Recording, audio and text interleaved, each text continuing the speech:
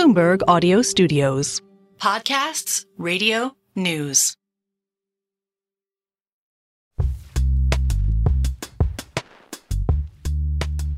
I want to win with people that know how to lose. I can, sip champagne or buy the glass, whatever it is, when you're winning. Like, I know what that feeling's like. But when things are not going well, when you're losing, when you have a losing streak, it can be a year, it can be a few years. And who are those people that are in that process, right? What's their mentality? I'm Alex Rodriguez. And I'm Jason Kelly. I am fired up, Jason. I mean, this is our first episode and is a good one, but we've been talking about this for a while now, almost a couple years. I mean, what I think we're trying to do with this show is have conversations, candidly, that aren't being had anywhere else. I mean, there's a lot of great stuff out there, but I don't think there's the perspective of what is really in people's minds when they're making big decisions around their businesses. Yeah, and Jason, I think you and I have a lot in common, but one of them is that we're both have an incredible thirst for information, and we're both very inquisitive.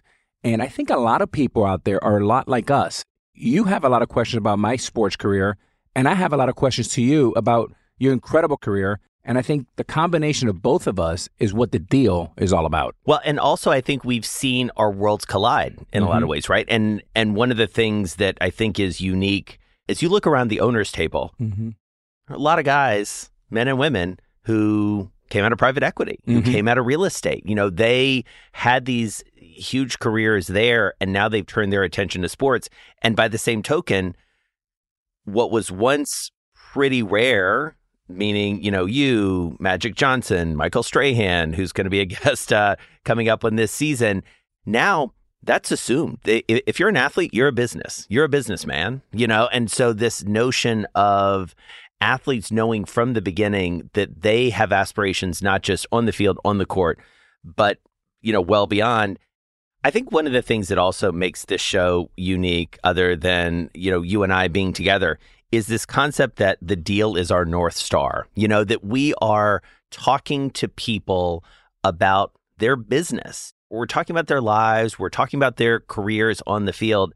But what happens off the field, these key decisions they make, the key hires they make, the risks that they take, I don't think they've told a lot of these stories before. And I think there's a lot to be learned by not just what you know, but what went into those big decisions. Yeah, I've learned, Jason, so much from you in a short time. And I want the audience to be able to learn from you and your experiences. And I think one of the things I think about a lot is, knowledge helps you prevent a lot of headaches. Yeah. And knowledge is power. And there's another form to educate and learn, quite frankly, from some of my mistakes. Deals are not just home runs. Some are strikeouts. And sometimes the lessons in those strikeouts are most valuable. I see what you did there. It's a baseball metaphor. Okay. Can't help myself. And Alex, our first guest is a perfect distillation of everything we've just described. Maria Sharapova, someone who I feel like has been in our lives for a long time. You guys have intersected as business people. You also kind of came of age at the same time in terms of the spotlight. What an amazing story. And I was so inspired when we spoke to her, the challenges that she had to overcome. And what a brilliant woman. And the things that she's doing in business today are incredible. I think one of the things that you'll find fascinating is her background, her work ethic, and her father and that relationship, and really developing really thick skin at a global level, I think has set her up beautifully for business. Well, the other interesting thing, too, is that I think we sort of discover in this interview a woman who is, in her mid-30s, very much discovering herself as a business person in this next phase of life. And you've encountered her in that regard. What was your impression coming in? I was wildly impressed. I mean, she is someone who is fierce, humble, asks tons of questions.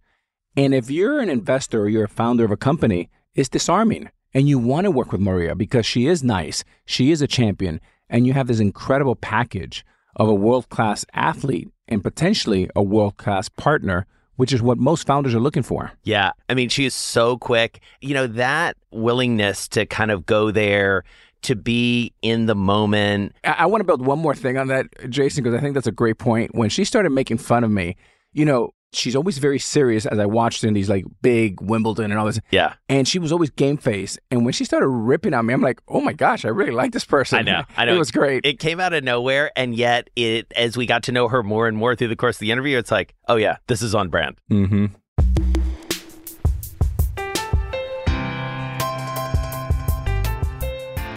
On this episode of The Deal, Maria Sharapova.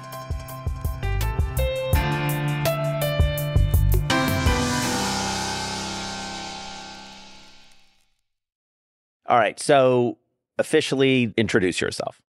Wow. Yeah. I'm Maria Sharapova. I am a 5-time Grand Slam champion, and I am now a mother, an entrepreneur, and just a curious human being.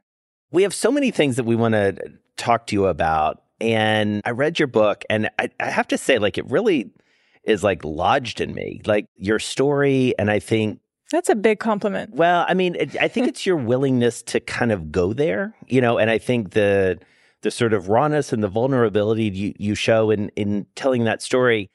I mean, I do wonder, like, going all the way back, like, when did you know, and you've written about this, like, when did you know that you had something special? I don't think I ever allowed myself to accept or to realize that I had something special, because the moment that you think you have it down, or you know too much, or you know everything, and you consider yourself the best internally, maybe the outside world can, but internally is, in my opinion, is a time that you have to be very careful about, because you start believing in the hype and you start hyping your own self up, and then you're living up to these unprecedented expectations. And I don't know if they're ever going to be met. Maria, I'm such a big fan of everything you've done off the court, obviously the 5 Grand Slams and what you're doing now. It takes so much courage to do that. But going back to the early days, building what Jason just asked, you know, I come from 2 parents that are immigrants from Dominican Republic, very modest beginnings. And there was always a sense of imposter syndrome. And I think that was my gift and my curse, right? It led me to a great career, but it also led me to a 1-year suspension that was very hard on me. Did you ever feel coming up a little bit of an imposter syndrome, or did you feel like you belonged from day one?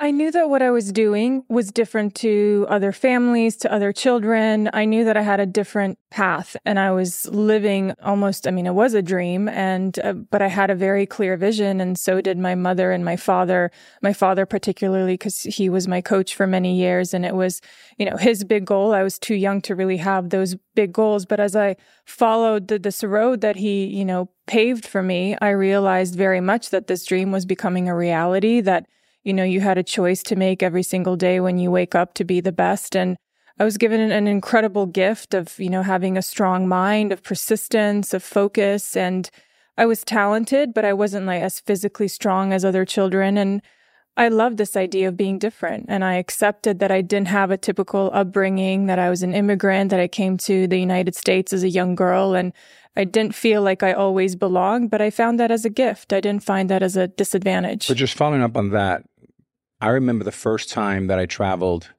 to Texas, and I was 15 years old, and I wore the U.S. uniform representing the U.S. and the U.S. Olympic teams. And I looked around the room, and I was a rising junior. Everyone was a rising senior in the summertime. And I said, wait a minute, I'm as good as everybody here, and I'm a year younger. I was the only underclassman.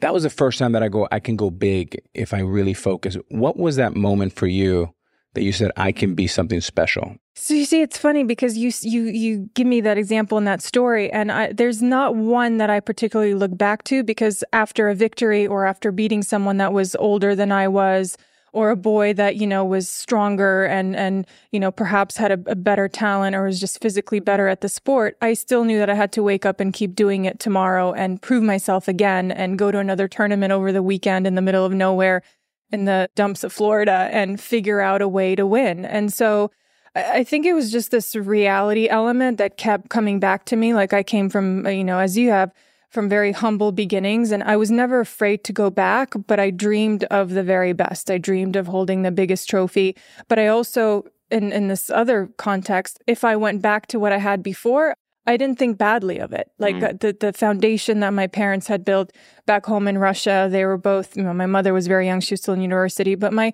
dad had a decent job. He wasn't making a lot of money. In the United States, considered no money. But overall, like I had a great environment. I had a healthy environment. I had food on the table. I had great loving parents. And so if those were the conditions that I had to go back to, I was okay with. And perhaps that is what gave me the confidence to just keep going and just keep striving for better and better. And hey, if the top didn't happen to what I envisioned, then it was okay to go back to those humble beginnings. So you've mentioned your parents a couple of times, and when we think about the concept of the deal, the sort of unifying principle of all that, your earliest partnership is your dad. I mean, in terms of like, but it wasn't a choice. It wasn't a choice, right? Exactly. And I'm okay with it. And you're okay with that. I was lucky. And so as you come of age, I mean, even as you get to be, even 10, 11 years old, you sign with Nike, I believe. Mm-hmm. You are at a very young age in a business partnership with your dad. How did that feel, and what were sort of the undercurrents of that? Yeah, well, I'm an only child and was and still am. And so I built this very strong bond with my parents. They were both very young. My father, enjoyed sport. He loved sport. He played hockey. That was a big sport in Russia. He thought he was some tremendous athlete. I kept telling him he wasn't that good, and I still do till this day. My mother would take me to the ballet no matter what city I was in and just helped me grow everything else but sport. And so they had these very different gifts that they helped, instill in me and shape me in many ways. And I think that grounding element of those partnerships, like I would go to the tennis court and I would be around my dad. And of course, I'd negotiate with him whether I was there. I'd start my practice with serving for 45 minutes or I'd end it. Like I had a preference and he had his preference. And it'd be a little bit of a negotiation no matter how young I was. Like I'd find my way to, give an opinion. And then I'd come home and, my mom had my schoolwork in front of me and she made sure that I ate the right things and that I stretched, before I went to sleep because she thought that would help me grow. She was right because I'm much taller than my parents. Right, exactly. You were hanging from a bar, though. I was hanging from a bar and then I had to stretch right before going to sleep because she said when you go to sleep, that's when you elongate. That's when your body recovers and it needs to be nice and loose. So here we are.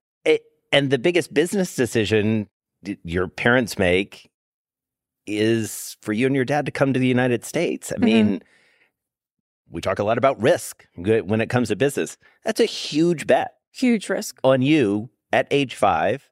You get a little bit of encouragement from Martina Navratilova. And you've talked about how, there are these key moments that you look back on that are clearly catalytic in your progression and in your success. Yeah.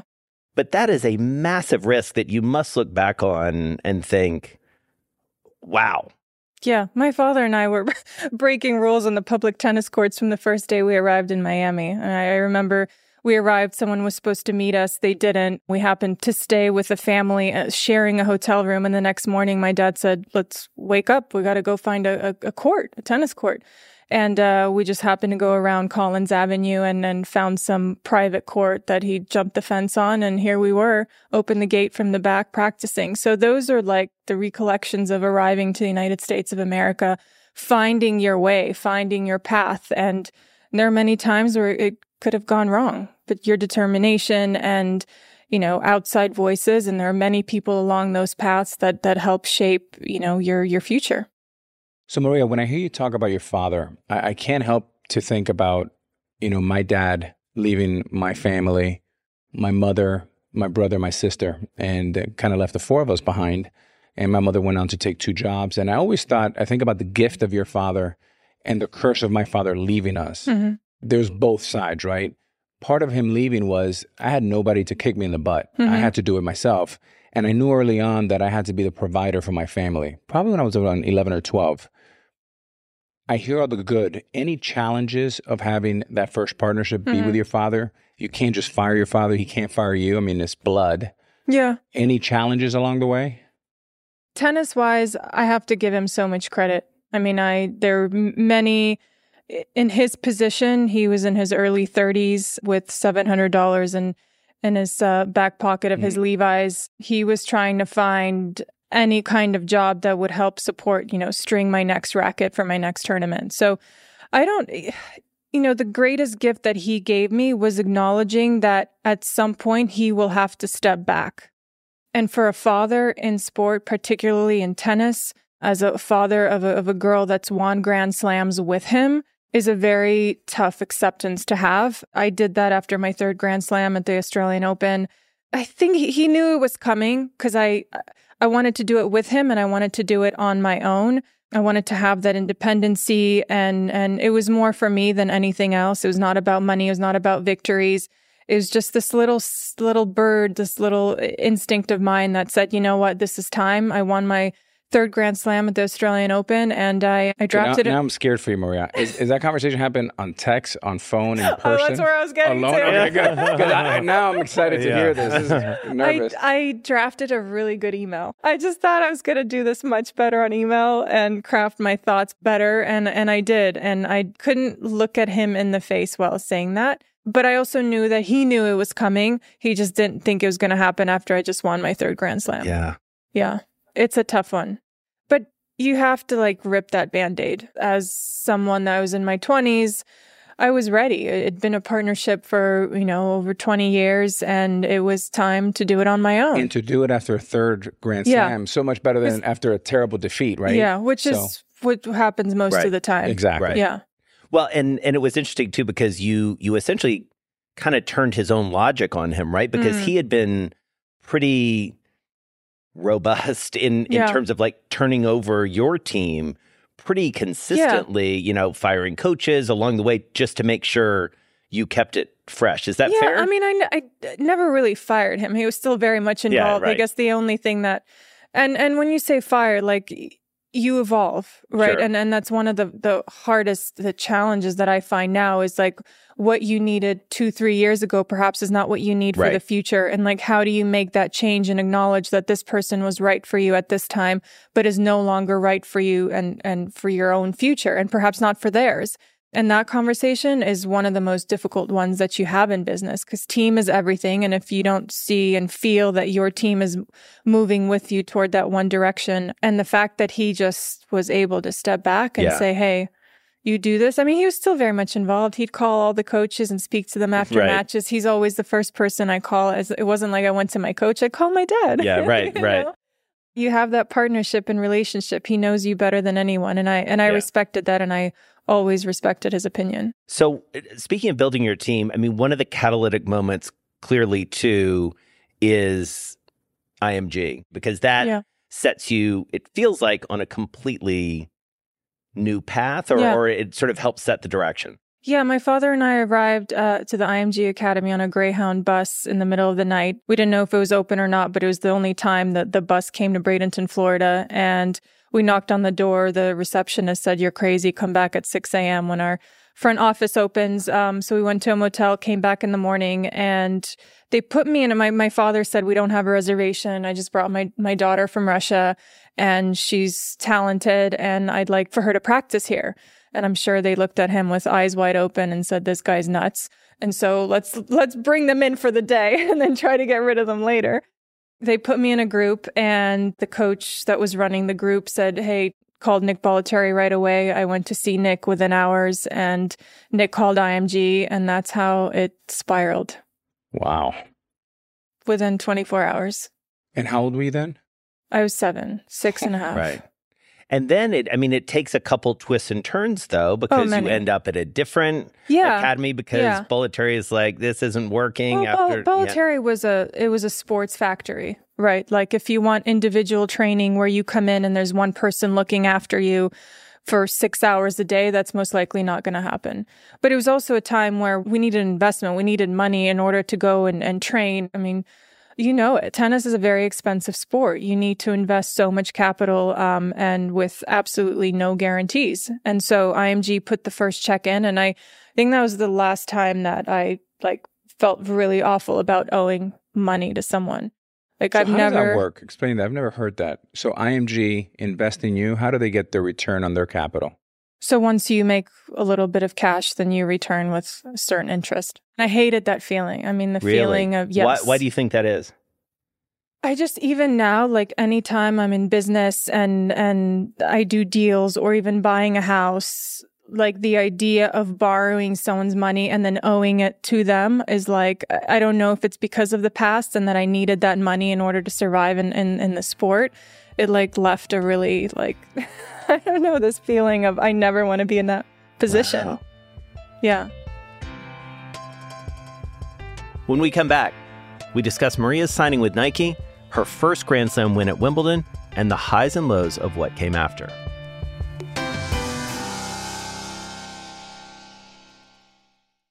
Success is more than the final destination. It's a path you take one step at a time. It's discipline, it's teamwork, and it's the drive and passion inside of us that comes before all recognition. It's what Stifel's been doing for over 130 years. Quietly, yet strategically, Stifel's become one of the fastest-growing wealth management and investment banking firms in the country. Our financial advisors go beyond traditional wealth management to provide clients with direct access to one of the industry's largest equity research franchises and a leading middle-market investment bank, because success is the drive it takes to keep climbing, the passion to keep investing, the best of each of us made better by the best in all of us. And that is where success meets success. Start your journey at Stifel.com. That's Stifel.com. Stifel Nicholas and Company Incorporated, member SIPC and NYSE.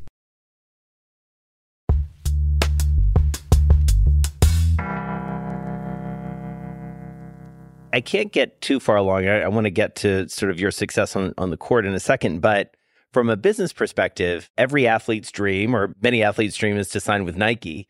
You do that at 11? Are you conscious of that? It wasn't like a big deal to me because I didn't recognize what that even means. Right. To me, that meant that I could have free tennis skirts. Right. And that was fantastic. During the time I won Wimbledon, I was on a very small, mediocre Nike contract as a teenager. And after I won, they very sweetly flew us up to Portland and gave us the whole, shebang experience. That was the moment, where I realized that, okay, I had done something special.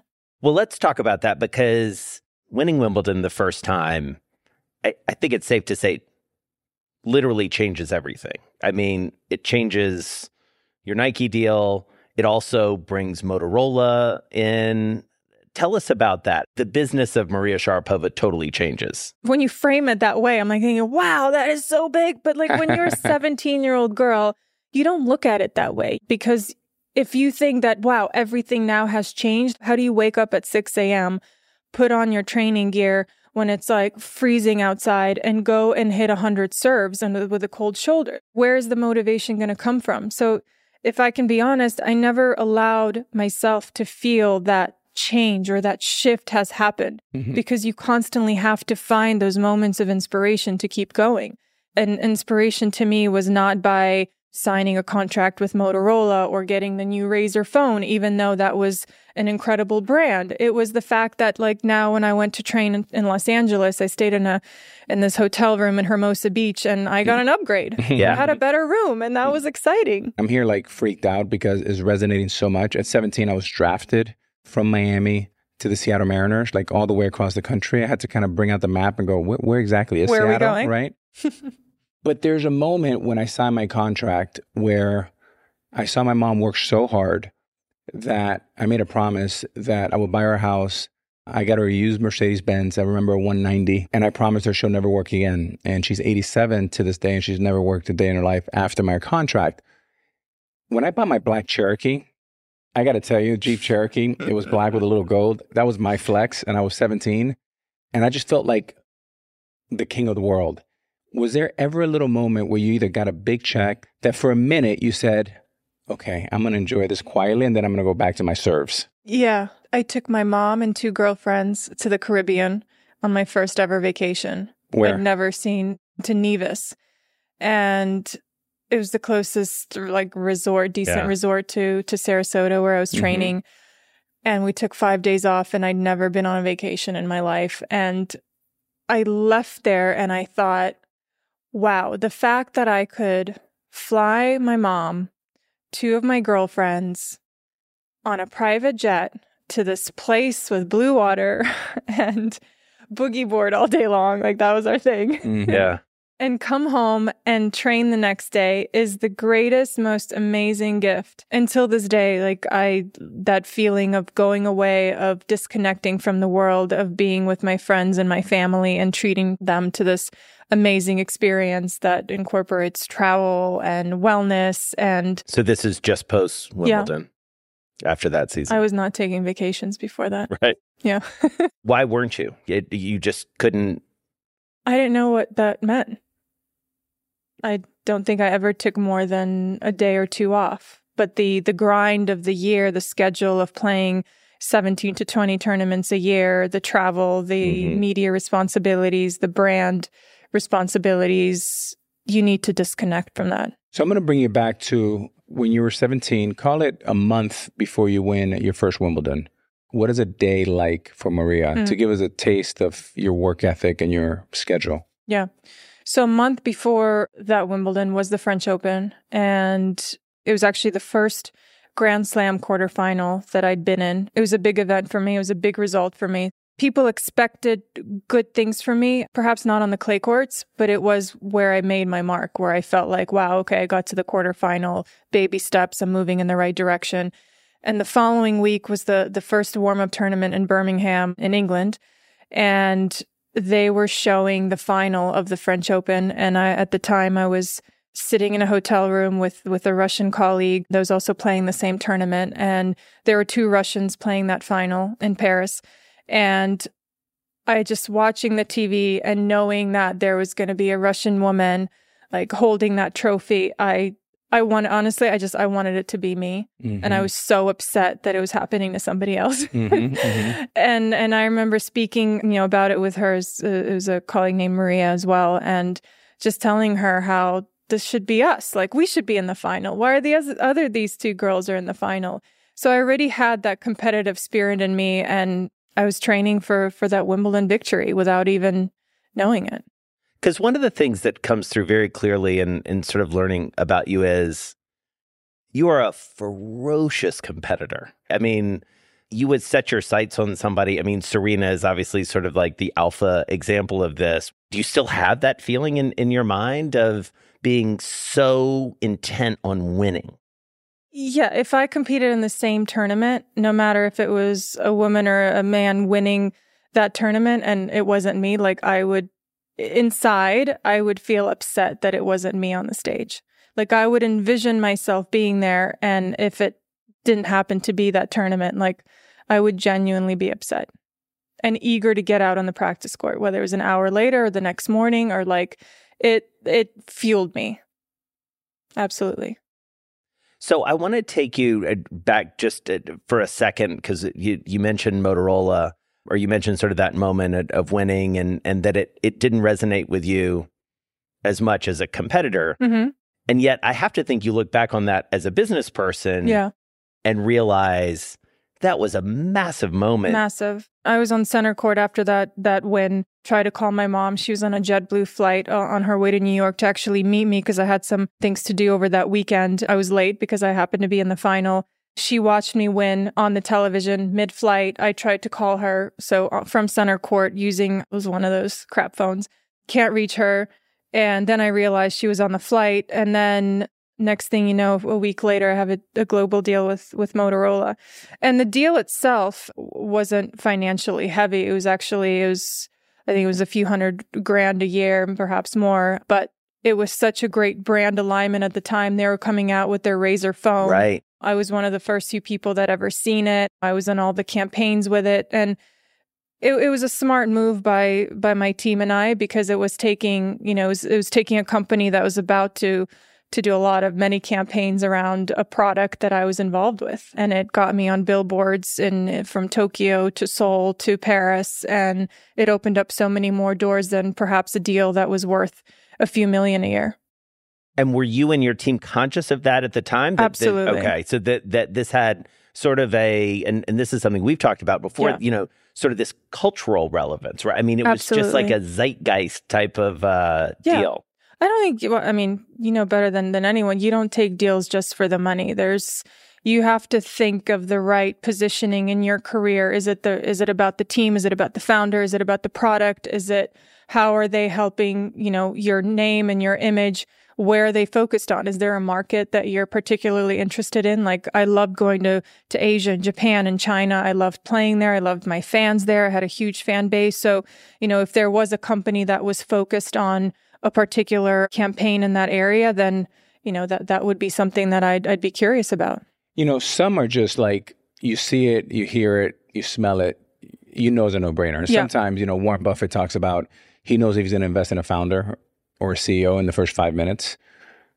So Motorola is a no-brainer. Do you do that too? Well, I was going to tell you about this one because this guy, Siri, our mutual friend. Yes. One of my biggest misses of all time was Uber. And I remember I was living in the West Village and we had just finished playing the Red Sox and we were having dinner at the Waverly. Now it's past midnight and we're having a couple cocktails. And he goes, I have this investment for you I want you to look at. And I only have $250 for you to invest in. I said, great. So we walk down the street and he presses a button and he sees the car and the car's coming. I'm like, okay, that's you're a mentalist. Okay. Do it again. He goes, okay, I'll erase it. And he does it again. 2 minutes, a car pulls up. I goes, okay, now I want this investment. And my $250, I needed to wire before noon the next day. My business manager was out on the West Coast, out in LA. So timing, I missed it. Is he fired? No, he's still with me. But that $250, you're loyal. The $250, Maria, would have been close to $50 million today. Oh my! But do you think of that? Like, do you think that was a missed opportunity? Like, do you look back and think that's a regret? Okay. But my point is, and this is my question: sometimes the team, the business manager, the lawyers, there's a lot of handlers that we have sometimes around us, and I feel like paralysis by analysis. There's sometimes you just got to say, kind of screw it. A, have you had misses? And two, do you sometimes say, you know what, guys, team, I appreciate it. There's a Maria's call. I'm going to go for it. I see a lot of deal flow and I see many things that could work well and many things that are not necessarily go well. And sometimes you take chances and you bet on it. But there was one deal, actually, Andy Roddick called me up. Not that I want to blame Andy, but he did call me up. He says it was an failed app right now. At the time, it was very similar to what Cameo ended up doing very well. The user face had two different apps. So one for the user and one for the hotels that was offering these services. And I said to the founder, I said, why can't this just be one app for the people that are providing the service and for the user? And he said, we just can't do that. And I said, well, okay, I still believe in you, but I thought that was going to be challenging. And I actually invested quite a bit into it and it never took off. And that was my first bit of technology. And this must have been over 10 years ago. Yeah, there are many of them, but you can say that about so many deals. Like you think so many of them will work and they're so passionate founders, great backgrounds, they know what they're doing. Here's my money. We have so many people around us that help guide us and help us, and whether it's assistants or managers, whether it's a business manager or, in WME or someone else. But at the end of the day, you control everything. And that's a big lesson that I've learned is like, if you're passionate about something, if you want to get something done, you do it. Don't rely on others. If you need to wire $250,000 somewhere, you call your bank, and make sure you have your details. Yeah. But you have to, and that's a very important lesson because there are so many middle men in the system and things get lost. I agree. That was a great lesson. Yeah.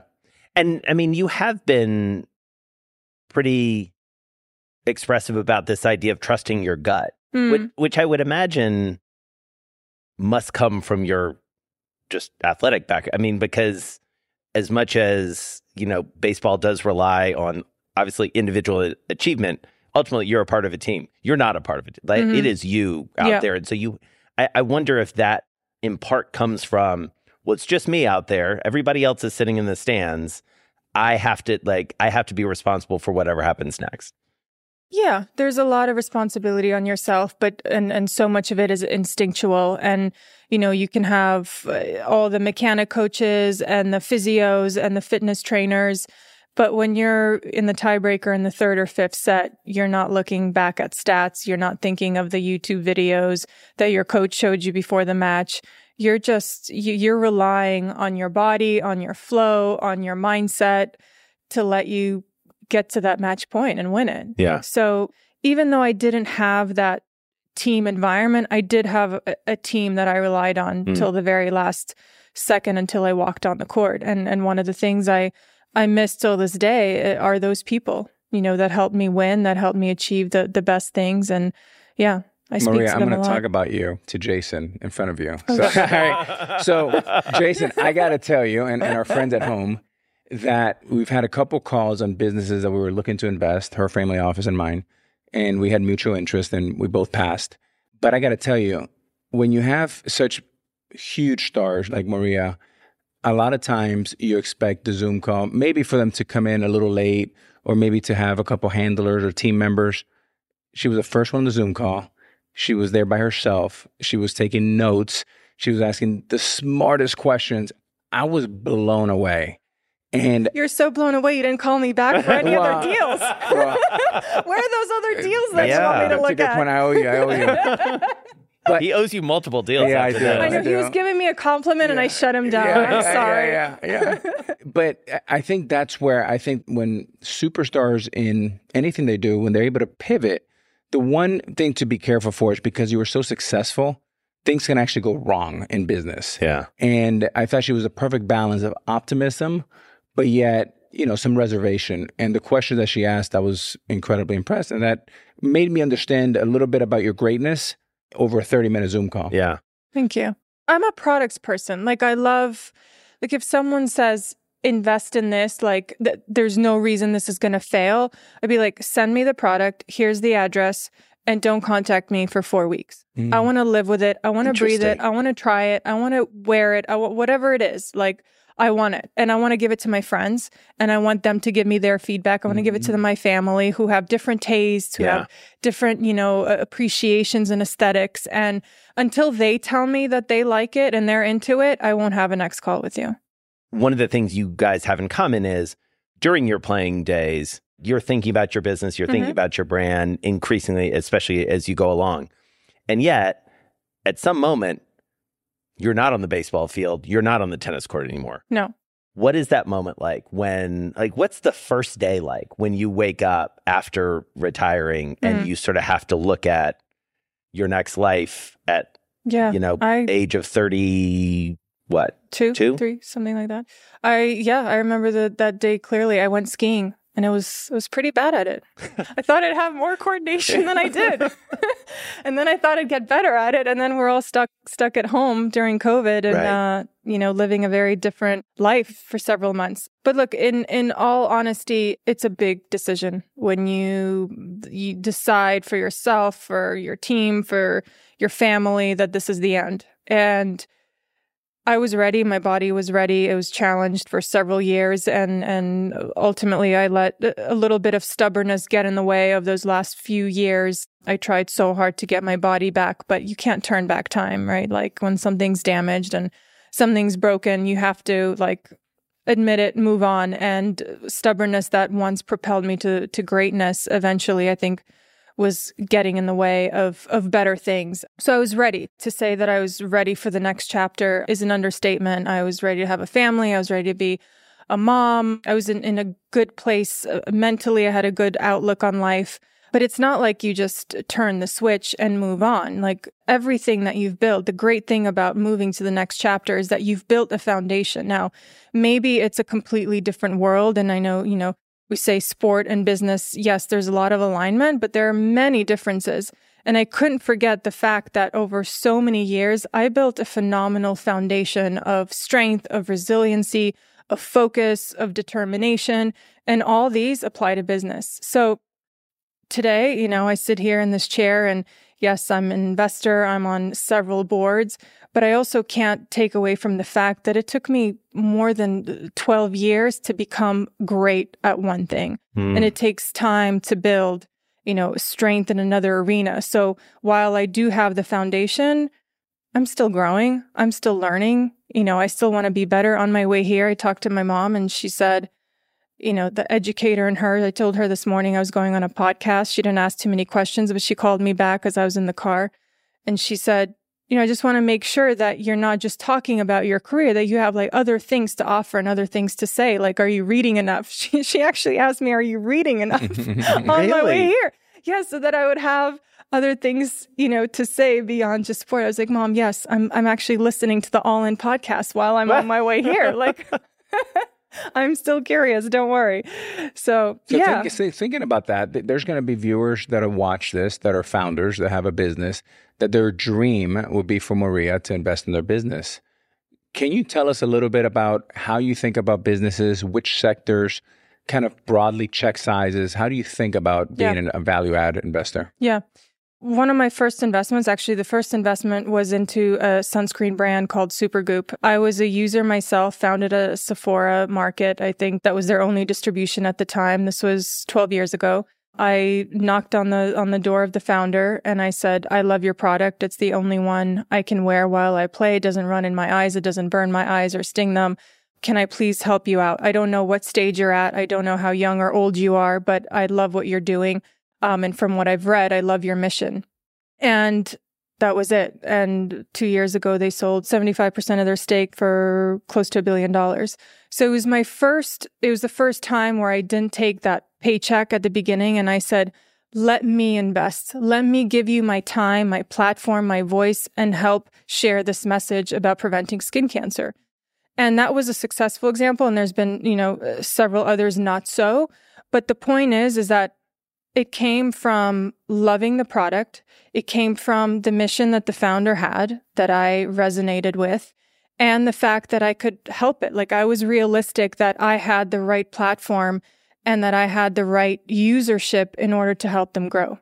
So I think all that was a good foundation in my investment story. And not to say that there's something that I may not be familiar with or that I'm taking a chance on. I still should take the call. I still should spend time with the founders. But ultimately, I want to have a good feel of what this is, right? I want to spend time. I want to have dinner with these people, right? Like, and I want to win with people that know how to lose. Like, I can, sip champagne or buy the glass, whatever it is, when you're winning. Like, I know what that feeling's like, but when things are not going well, when you're losing, when you have a losing streak, can be a year, can be a few years. And who are those people that are in that process, right? What's their mentality? How are they helping bring back, the fire in the team and the product and the branding? So I want to believe in people that know how to lose and how that will come up and find ways to win. I mean, one of the things that I feel like you're spending more and more time thinking about too is this notion of, and certainly this is something that will resonate with you, Alex, this notion of high performance, this notion of like working under pressure. I mean, I'm sitting in between two people who loves pressure, who love pressure. I mean, who beyond thrive on it. How do you translate that though into a life that doesn't have such clear winning and losing on a minute to minute basis? Well, it's acceptance that it's not always going to go well. No matter, you might have the best intentions, you might have the strongest preparation, the strongest mindset, the best team. I always say you have to be realistic. You can be confident, you can be underplaying your results, but you still have to go out and show up. And sometimes things are out of your control. People say certain things, you don't like it, go home, do your job, keep working, you'll get the results. So acceptance is one of them. Work ethic from a young age, understanding that nothing comes easy. We both come from humble backgrounds. And when you know what that feels like, I'm not a big spender. I know what's in my bank. As star athletes, we go through these moments of fame and spending, and you kind of lose track of what you have. I thankfully didn't go in that direction. I was very, had a purpose in how I spent, what I spent. Like, I counted little coins when I was young, and I would still count them. If now we have to do those cyber coins. Turning it on you. I mean, this whole notion of pressure to business. I don't know. How do you get that same... It's funny, same charge. I think athletes, Maria and I and our colleagues, get a bad rap about being bad business people. But I actually think that we have the greatest preparation to be really good at business if we can check our ego, if we can surround ourselves with better people than us that have complementary set of skills, that have an aligned vision, but the work ethic, the passion, not punching a clock from 9 to 5. We're just going to do it till the job is done, even if we have to work around the clock. Yeah. That is something that I always underscore, because most people really are, and it's okay, they're not willing to pay that price. So we have a tremendous track record. We're persistent. We're resilient. And here's the biggest thing I think in business is we understand how to deal with turbulence. Yeah. And public noise. And that, I think, Jason, is one thing that a lot of people can give great advice.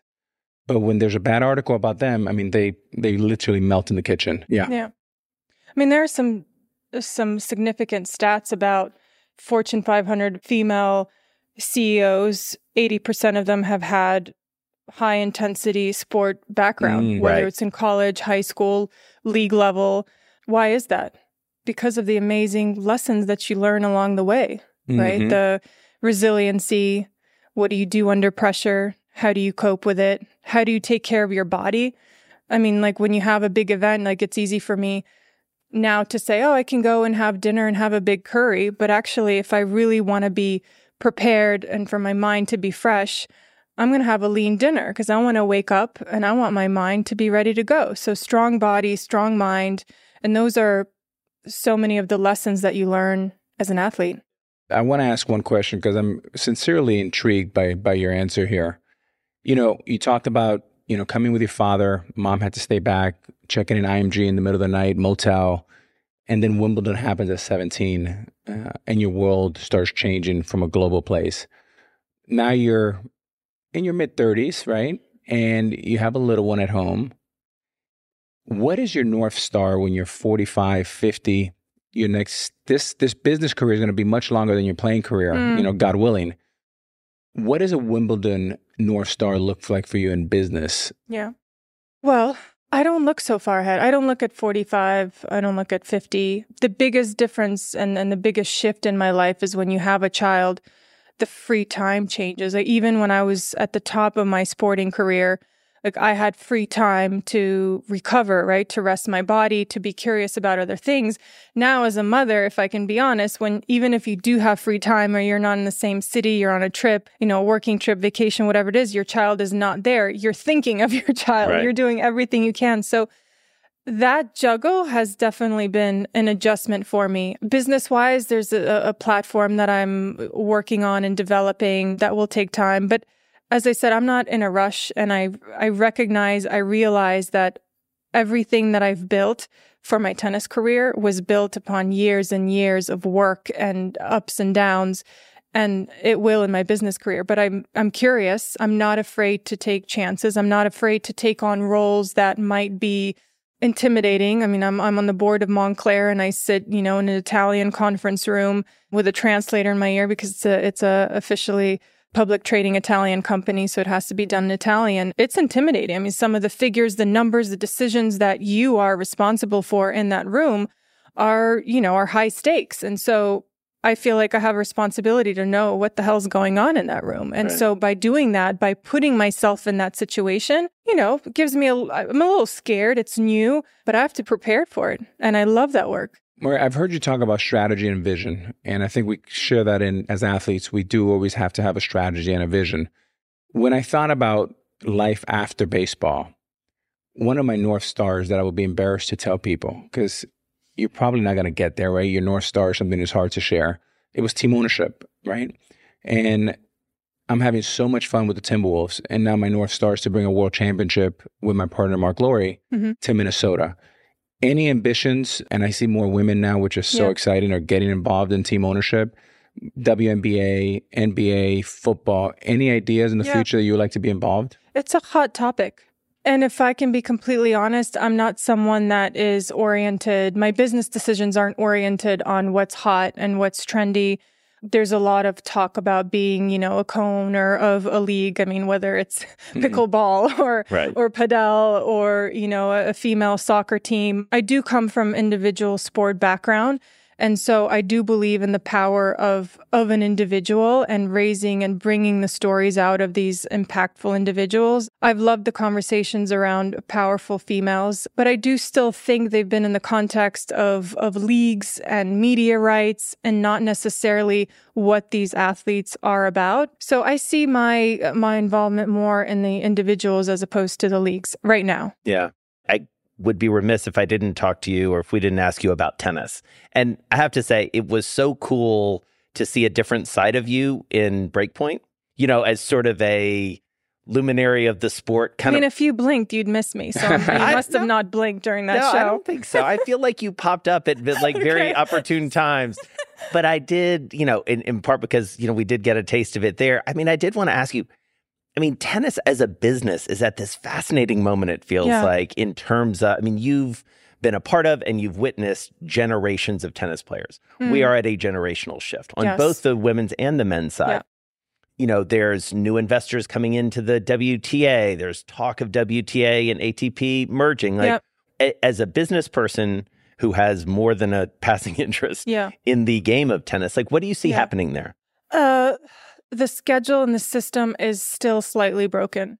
There's so much going on. The season is 10 months out of the year. There's several different federations involved. There are the Grand Slams that are not connected to the rest of the tour. There's inequality. I mean, we could spend a whole another hour on the state of where the game is.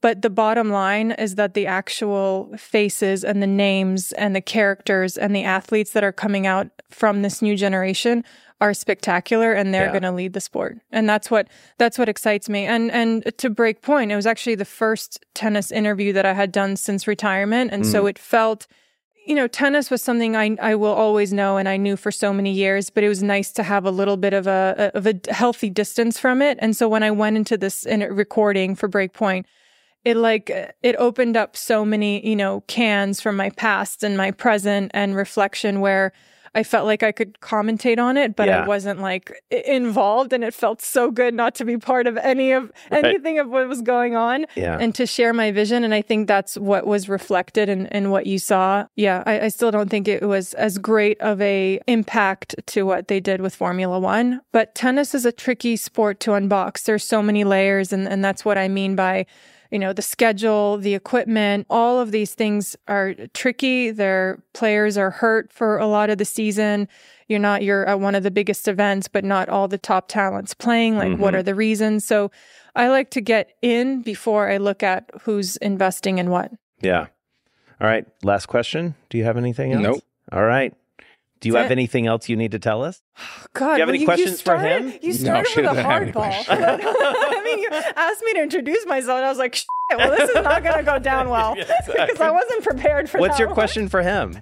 When are you going to call me on your next deal? I'm going to call you. I'm going to definitely call you. What's the deal? I want to see the Rolodex. Yeah. I want to see what deal you guys would do together. I'm intrigued by the platform that you're building. Yeah. I want to be part of that. Okay. Wow. Real deal's happening right here on the deal. Yeah. We'll come back and announce something big. Yeah, exactly. Just make sure your business manager wires the check. Okay? That's a good point. I wire my own checks now. Okay. Yeah. Lesson learned. Yeah, exactly. Maria, thank you so much. This was fun. Thank you. I had a lot of fun.